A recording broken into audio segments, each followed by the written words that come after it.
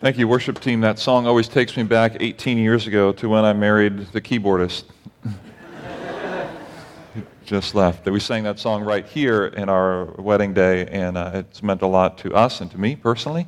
And so grateful to be encouraged by your voices here this morning and by our worship team leading us.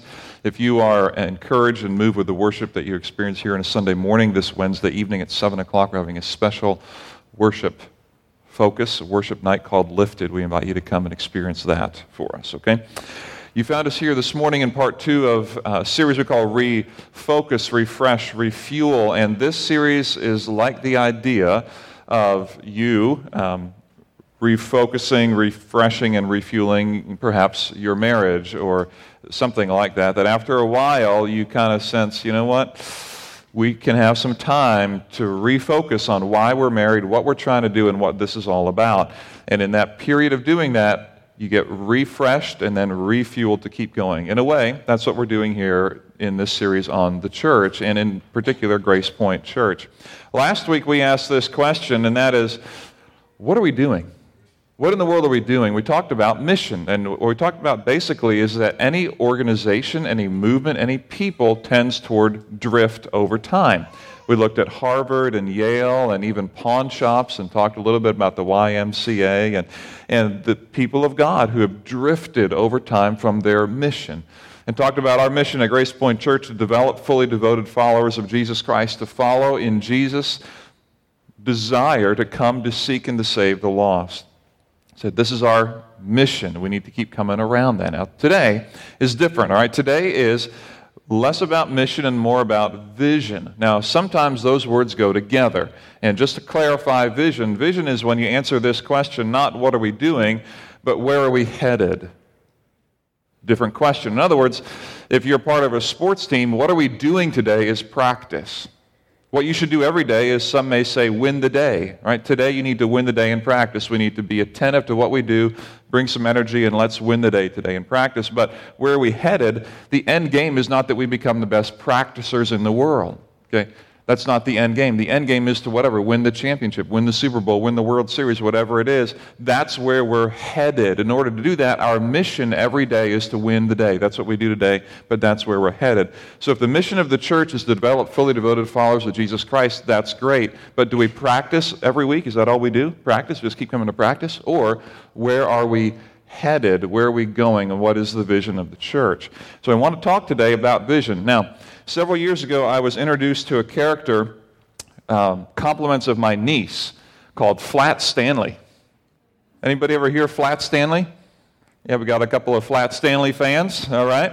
Flat Stanley, I did not know anything about, and I was really taken by Flat Stanley, and by the name, I love the name Flat Stanley. And for those who don't know Flat Stanley, a little friend Stan, Flat Stanley is a character, all right? Evidently there's more to it than I'm aware of, but anyhow, at the end of the day, my niece had a character kind of pressed down, just a piece of paper laminated, so that when, she was much younger, that when she took it home from school, it wouldn't get completely ruined. And the idea was to take Flat Stanley with you and write about Flat Stanley's adventures throughout the weekend. You could even mail Flat Stanley to somewhere around the world, okay? If your relative lives in Hungary, for example, whatever, right? Send Flat Stanley to Hungary and have him come back, and you can write about the adventures all the way to Hungary and back. And as I think about Flat Stanley, here's what I think about. Sometimes any organization, but churches as well, can have a little bit of a flat vision of what the future might be. In other words, a little bit of, hey, I think we're just about this, and that's all. And this morning I want to round out Flat Stanley a little bit. I want to draw him out from a two-dimensional figure to three-dimensional. I want to draw out a little bit more of what the vision of the church can and should look like. I want us to leave with a 3D picture, not just our flat friend, okay? In order to do that, I want to go Bible, I want to go history, and I want to go Grace Point, okay? I want to take you to 4 different passages in the Scriptures. This morning, like a stone skipping across the pond, we're going to go 1, 2, 3, 4, and skip right across on each of these big ideas. And we're going to go history. So put on your history caps with me for a moment, because this will be a very important part of our development of understanding where we're going. And then we're going to talk Grace Point. All right? That's where we're going this morning. Sound good? Yeah. Woo! Thank you. Let's do it. So got your Bible? Open that up if you can to an Old Testament book called Jeremiah. If you don't have a Bible with you, that's not a problem. There should be one in the pew right near you. That red book is our gift to you, by the way, if you don't own a Bible. We're going to Old Testament prophet to begin, and Jeremiah. You will find it if you go to the middle of your Bible and go to the Psalms and just go to the right 5 books, you will end up finding Jeremiah. It comes after Isaiah. Jeremiah, and this is a passage that I've been to before with you, but I want to go back again because it's so foundational to how we think about the vision of the church and of the people of God. Jeremiah 29, beginning at verse 1, is where I want to begin. And this, just to put into context, is a letter that the prophet Jeremiah is going to be writing to the people of Israel who have been taken into captivity by the people, the rulers of Babylon. Okay? Now you should know, if you don't know about Babylon, Babylon would be considered godless. Babylon does not worship Yahweh, the God of the Bible. Babylonians are against the things of God, and they are not interested in allowing you to continue the worship of your God when they have their gods. They are a brutal people who completely destroy and take over the land. Babylonians are a world power at the time as well, and the nation of Israel has succumbed to the Babylonians. And so we have Jeremiah writing from Jerusalem to people in exile in Babylon. And here's verse 1. Now this is the text of the letter that the prophet Jeremiah sent from Jerusalem to the surviving elders among the exiles and to the priests, the prophets and all the other people Nebuchadnezzar had carried into exile from Jerusalem to Babylon. Verse 2, this was after King Jehoiakim and the queen mother, the court officials, and the leaders of Judah and Jerusalem, the skilled workers and the artisans had gone into exile from Jerusalem. He entrusted the letter to Elisah, son of Shaphan, and to Gemariah, son of Hilkiah, whom Zedekiah, king of Judah, sent to King Nebuchadnezzar in Babylon. By the way, if you don't know how to say Bible names, just move forward with confidence, even if you're wrong. Okay, I think I just did that there in verse 3. All right? Verse 4, this is what the Lord Almighty, the God of Israel, says to all those I carried into exile from Jerusalem to Babylon. Build houses and settle down. Plant gardens and eat what they produce. Marry and have sons and daughters. Find wives for your sons and give your daughters in marriage, so that they too may have sons and daughters. Increase in number there, do not decrease. Verse 7 is pivotal. Also, seek the peace and prosperity of the city to which I have carried you into exile. Pray to the Lord for it, because if it prospers, you too will prosper. We're going to stop it there, all right? Now, here's what's so critical about what Jeremiah is writing about here. Okay, here's what's so critical. The question is, if I'm someone who has a history of worshiping Yahweh, has a history of worshiping God, and I'm carried out into exile, into a land in which they don't worship the way I'm used to worshiping, what am I supposed to do? Like, if I can no longer gather for Sunday morning worship, if I can no longer carry on the rituals of the feast and the sacrificial systems, what am I supposed to do to honor the faith of my fathers? What do I do? And the people around me are godless. The people who have created this culture in which I've been forced now to relocate are against Yahweh. So what am I supposed to do? It's shocking what Jeremiah says in understanding it this way. He says, you know what you should do? Settle down. Build houses. Marry. Have children. Plant vineyards. Put roots down where you are. And, verse 7, seek, active verb, seek the peace and prosperity of the godless city, I'm adding that, all right, to which I have carried you into exile. Pray to the Lord for it, because if it prospers, so too you will prosper. In other words, don't boycott the city. Don't remove yourself from the city. Don't disengage from the city. Don't be uninvolved in the city. Do settle down in the city. He'll go on to write later in the letter to be careful about false teachers, not to be swayed by that. It's good counsel. It's throughout the Scriptures, not to be swayed by false teaching. He's not saying just give yourself over to the Babylonian gods. He's not saying that. But he is saying seek the peace and prosperity of the city to which you have been called. It's an amazing foundational concept. And here's the important thing, that God is not against those who are against him. I want to say that again because I think it's so important and foundational. God is not against, all right, those who are against him. The Babylonians are against God.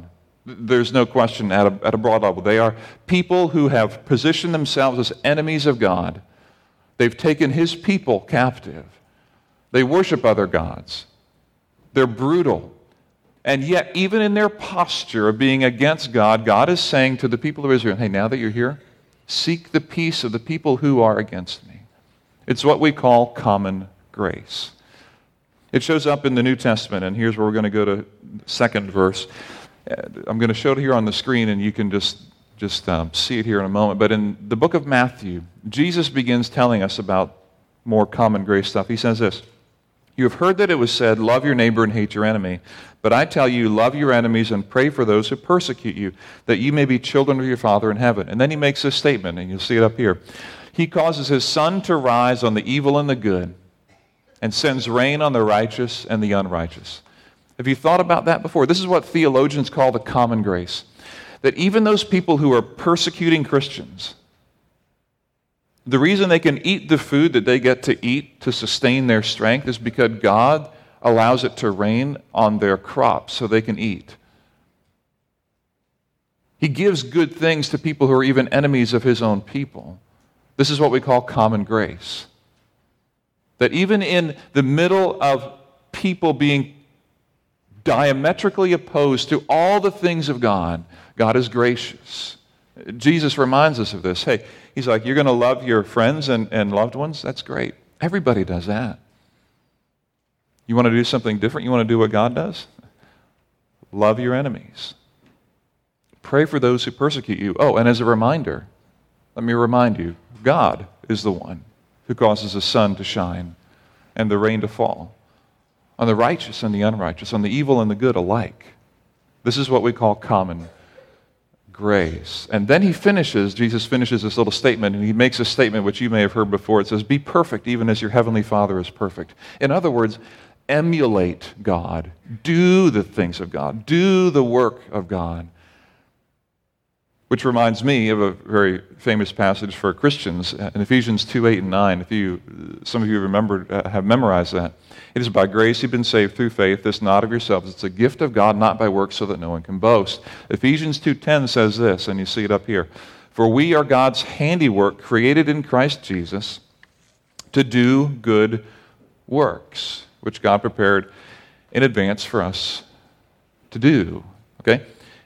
If you're saved from your sin, and we know this as Christians, we're saved to do good works. That makes sense, right? Because we have a God who does good works, a common grace God, who gives the sun and the rain, who instructs his people in the Old Testament to seek the peace of the city in which they've been called. And so God prepares in advance good works and deeds for his followers to do, even to people who are diametrically opposed to him. Now, I'd like you to turn in your Bible to the New Testament book of James. Here, I'd like you to see it in your own hands, or whether it's on your tablet or your phone or a Bible in front of you, paper Bible. James chapter 2. I love the book of James for a variety of reasons, but one of them is that this is actually Jesus' brother who wrote the book. Now, I think I've said it before, and you may have heard it. Imagine what it would take to convince your brother that you are God. Okay, and that's what happens here. James is a follower of his brother. He believes that his brother is God. To me, that's pretty significant. And so when James writes, I tend to listen. Not that he's more important than anybody else in the scriptures, but James is writing. James chapter 2, beginning at verse 14. What good is it, my brothers and sisters, if someone claims to have faith but has no deeds? Can such faith save them? Suppose a brother or a sister is without clothes and daily food. If one of you says to them, 'Go in peace and keep warm and well fed,' but does nothing about their physical needs, what good is it? In the same way, faith by itself, if it is not accompanied by action, is dead." Okay? So in other words, if you're going to say you have faith in the bench you're sitting in, but actually never sit down in it, you don't actually have faith. You say you have faith, but you're not actually putting your weight on the bench in which you're sitting. You don't actually exercise the faith. You've got to actually sit yourself down and show us that you have faith. We understand that conceptually. But here's what is very interesting to me. What James uses, okay, as an example, an illustration, he's like, "Hey guys, let me tell you, faith without works is dead." It's kind of like if someone doesn't have food or clothing, and you go to them and say, "Go in peace," and a Christian greeting, "Go in peace, shalom, fullness, have wholeness of life, fullness with God. May your life be at peace with God, yourself, and others." That whole concept of shalom. Go in peace, Christian greeting, and may things go well with you. Then your faith is dead. He's saying, look, if you don't take care of the people around you who have some basic needs, and by illustration, let me tell you, feed the hungry, clothe those who need it, support the social and cultural needs of the people around you, because this is your faith in action. That's the illustration James uses. He says later in the book that religion that God counts as worthless or pure, is to care for the widows and orphans in distress. In other words, religion that is considered pure is not religion that is able to dot all of the theological I's and cross all the theological T's. Religion that is most pure is not the religion that's able to memorize the Pentateuch like the Old Testament, like the Pharisees did. Religion that is pure and faultless is to act it out. Okay? To work it out right in front of you. Now, here's what I want to say about this, because this is our skipping stone across the pond. As I look at Jeremiah and Ephesians and Matthew and James, okay, here's what I see. I see a God who cares not just about how people die, but how they live. I see a God who isn't just concerned about where you're going when you die, but how you're living while you're here. Seek the peace and prosperity of the city to which you're called. Plant vineyards, build houses, marry, have children. Look around you at the people who are in need, who need food and clothing. And don't just say, "Man, I hope when you die that you will find God."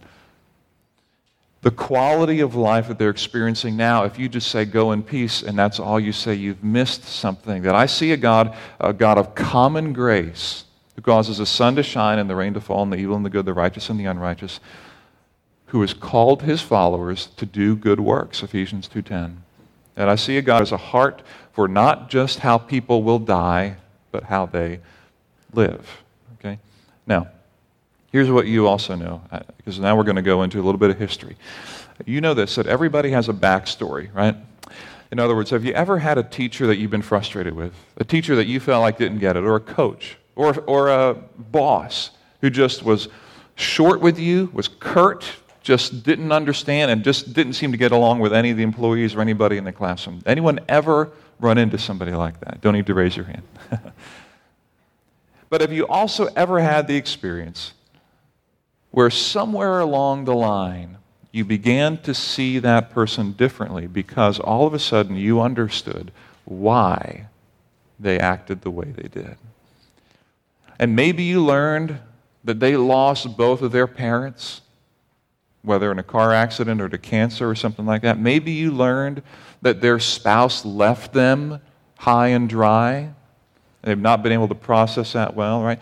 Maybe you learned that they are dealing with or have dealt with some other serious pain or struggle or whatever it is, and you have come not to excuse their behavior, but to understand it, right?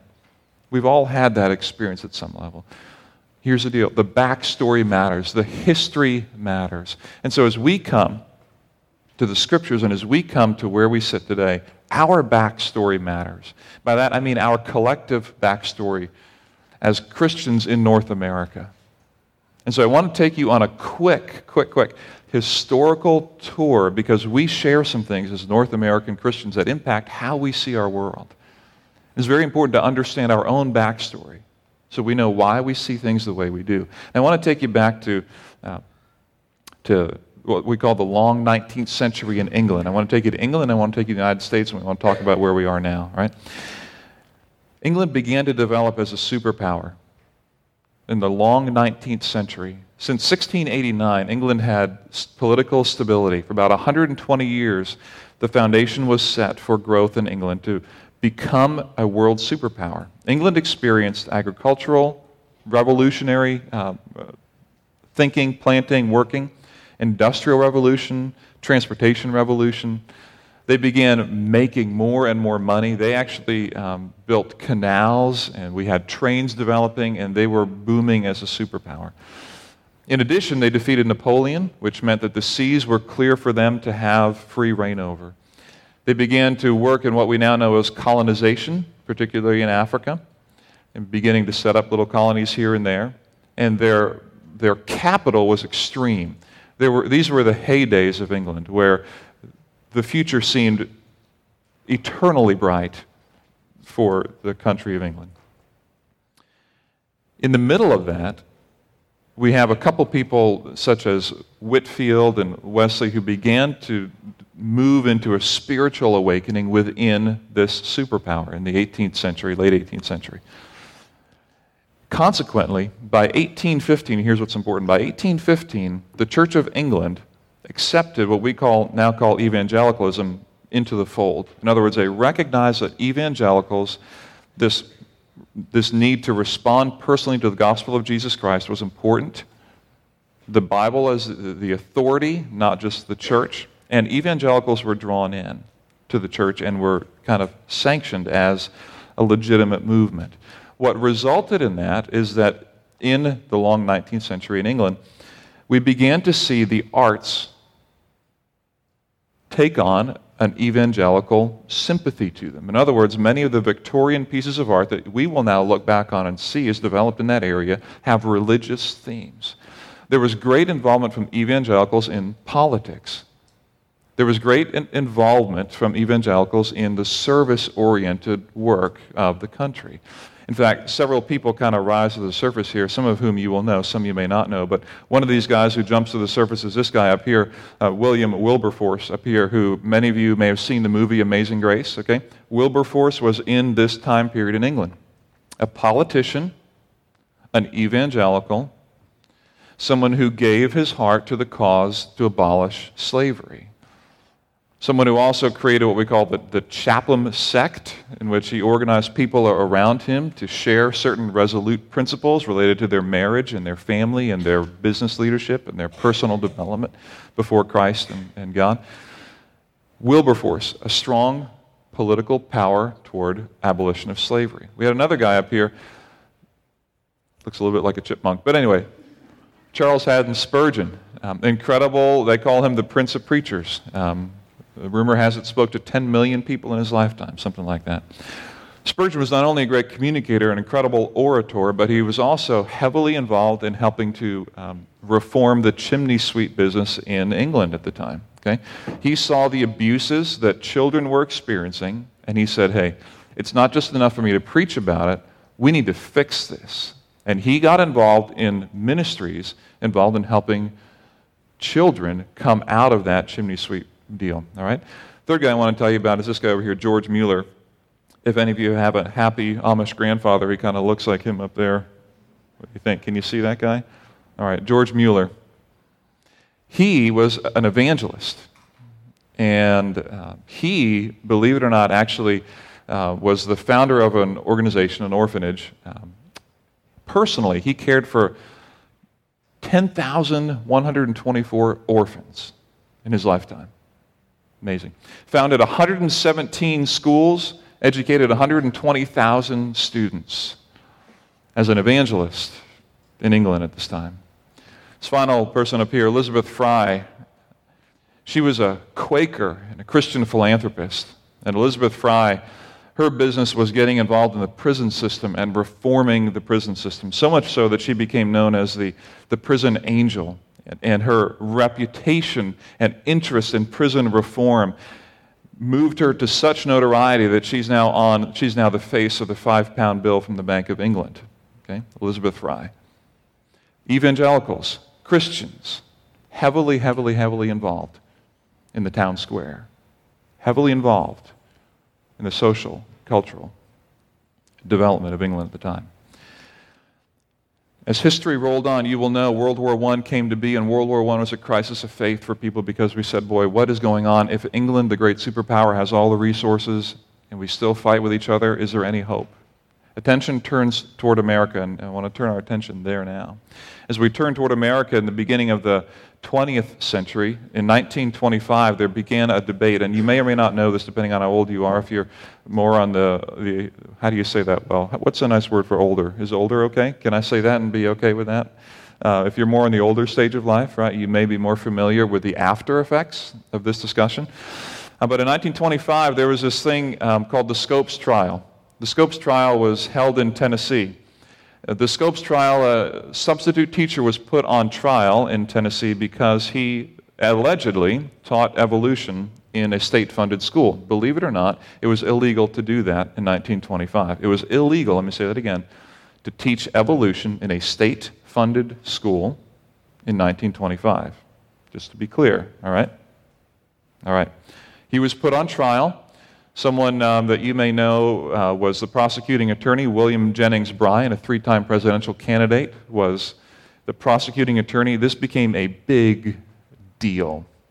He was found guilty, was fined $100, which is about $1,500 in today's currency, but he was let off by a technicality. On the heels of this, what some called the monkey trial, the Scopes trial, on the heels of this, and here's what's so important for our understanding, there was a journalist in Baltimore, Mencken was his last name, one of many, but one individual in particular, who started to press in to the religious community in North America, to press into Christianity in North America, who became a critic of Christianity, clearly. He was very well versed in society and culture and arts and all of that. And he began to press in, saying Christianity is weak. Christianity is a crutch for the weak. He was a follower of Nietzsche, and he began to really hammer away at evangelicals, to the point where this happened. Evangelicals gathered together and they said, this isn't good. We've got to protect who we are. We've got to defend who we are. We have to define ourselves. And a movement was formed on the heels of this called fundamentalism.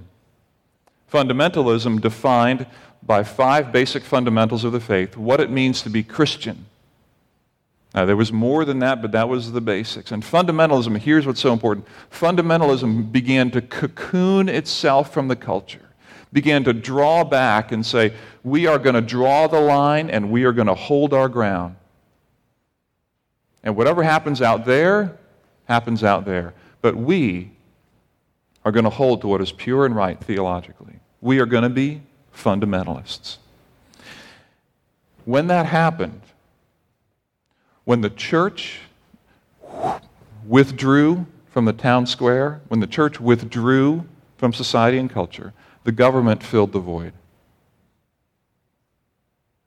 And we began to have 2 different movements within North American Christianity. One, a fundamentalist movement, which said we need to get all of our theological I's dotted and T's crossed, and the other was what fundamentalists called the liberal movement. The liberal movement, fundamentalists saw as simply caring only about societal and cultural needs and not caring about the fundamentals of the faith, which were so important. And there began to be a divide. And we're really good at arguing, and so it's easy to pick sides and make them and fight. And that's what happened. On the heels of that, to add more fuel to the fire, in the 1940s, a young man called Billy Graham, you ever heard of him, came on the scene. Billy Graham was extremely successful in holding conferences and conventions in which he got to proclaim the gospel, proclaim the good news of Jesus Christ. In the 1940s, Young Life was founded. In the 1950s, Campus Crusade was founded. And as a culture in North American Christianity, we began to see You don't need, and here's the big takeaway, you don't need to be involved in the social and cultural needs at all. You just need to proclaim the gospel. Just tell people about Jesus. That's all you need. Why waste time building relationships when you can just proclaim Jesus?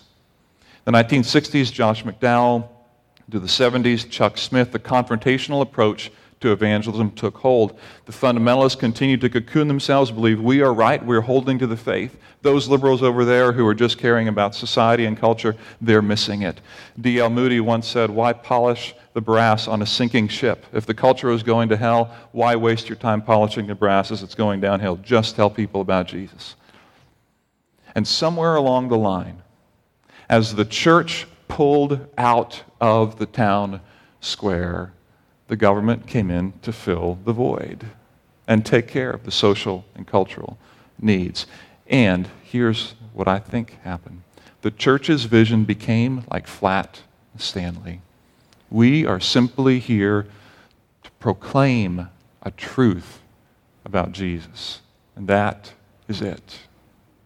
And somewhere along the line, seek the peace and prosperity of the city to which you are called is a distant echo in the past. And somewhere along the line, James, the brother of Jesus, when he says, let me give you an example of how you're to care for the people around you, how you're to put your faith into action.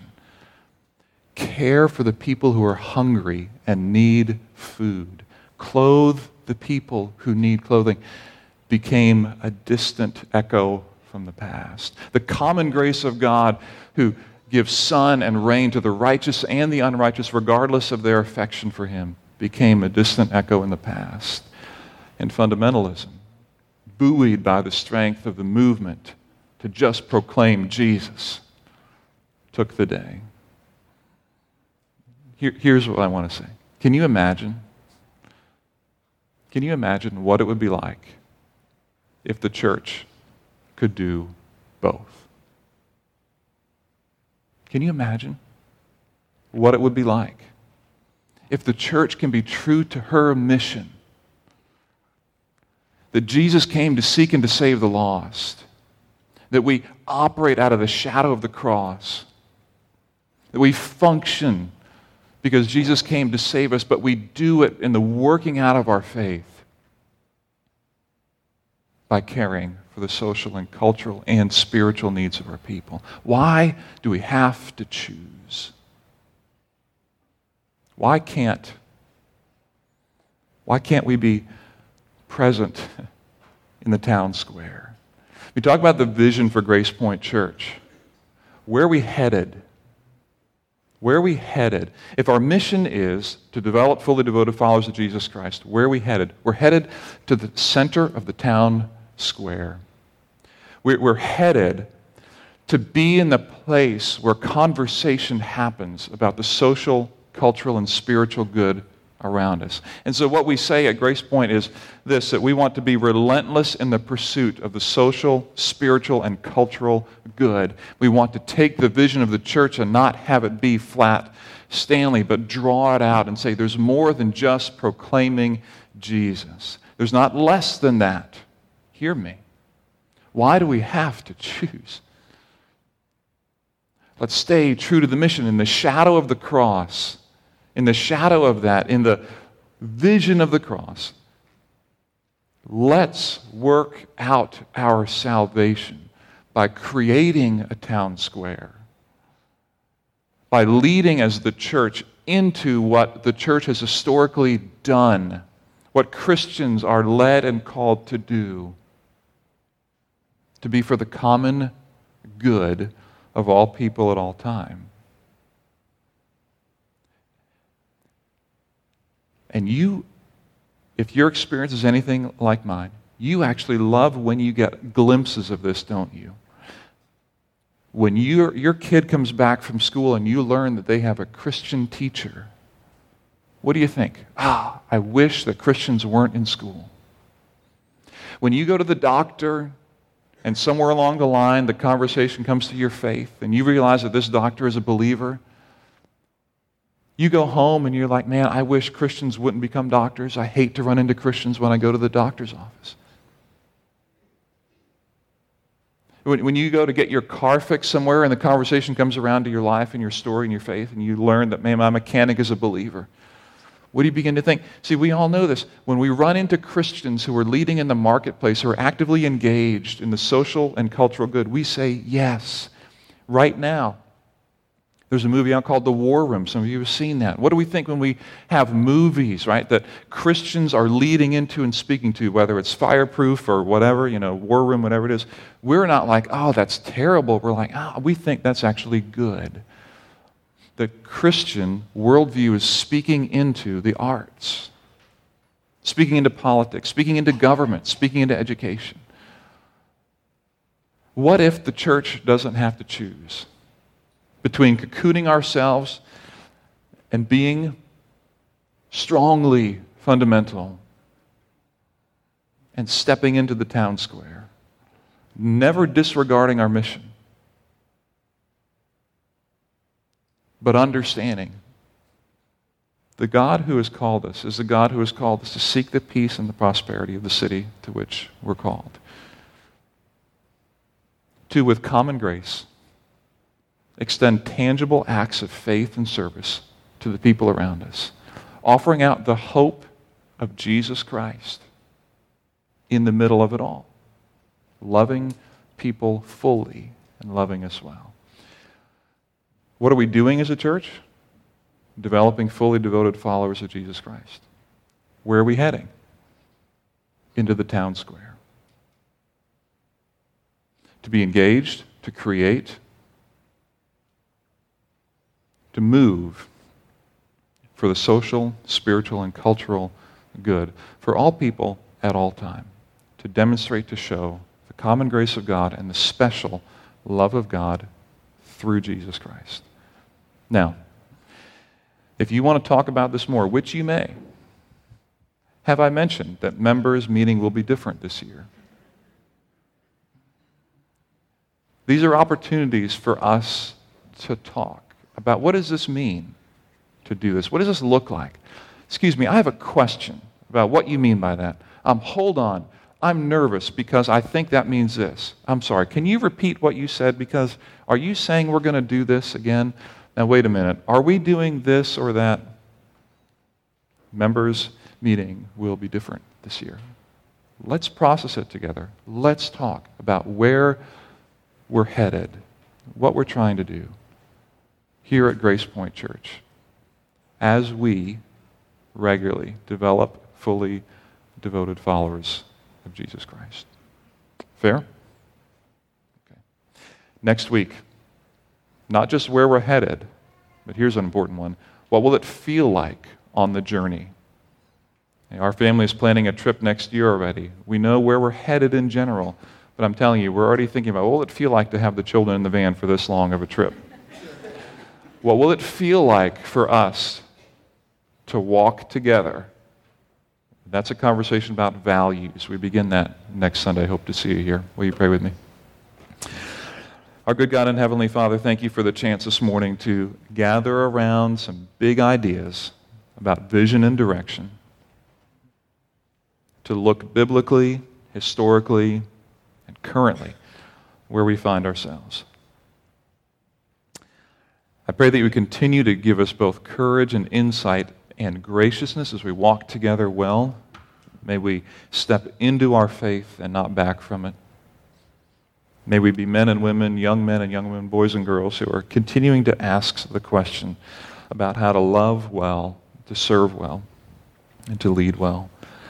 We thank you that you are a loving, kind, gracious Heavenly Father.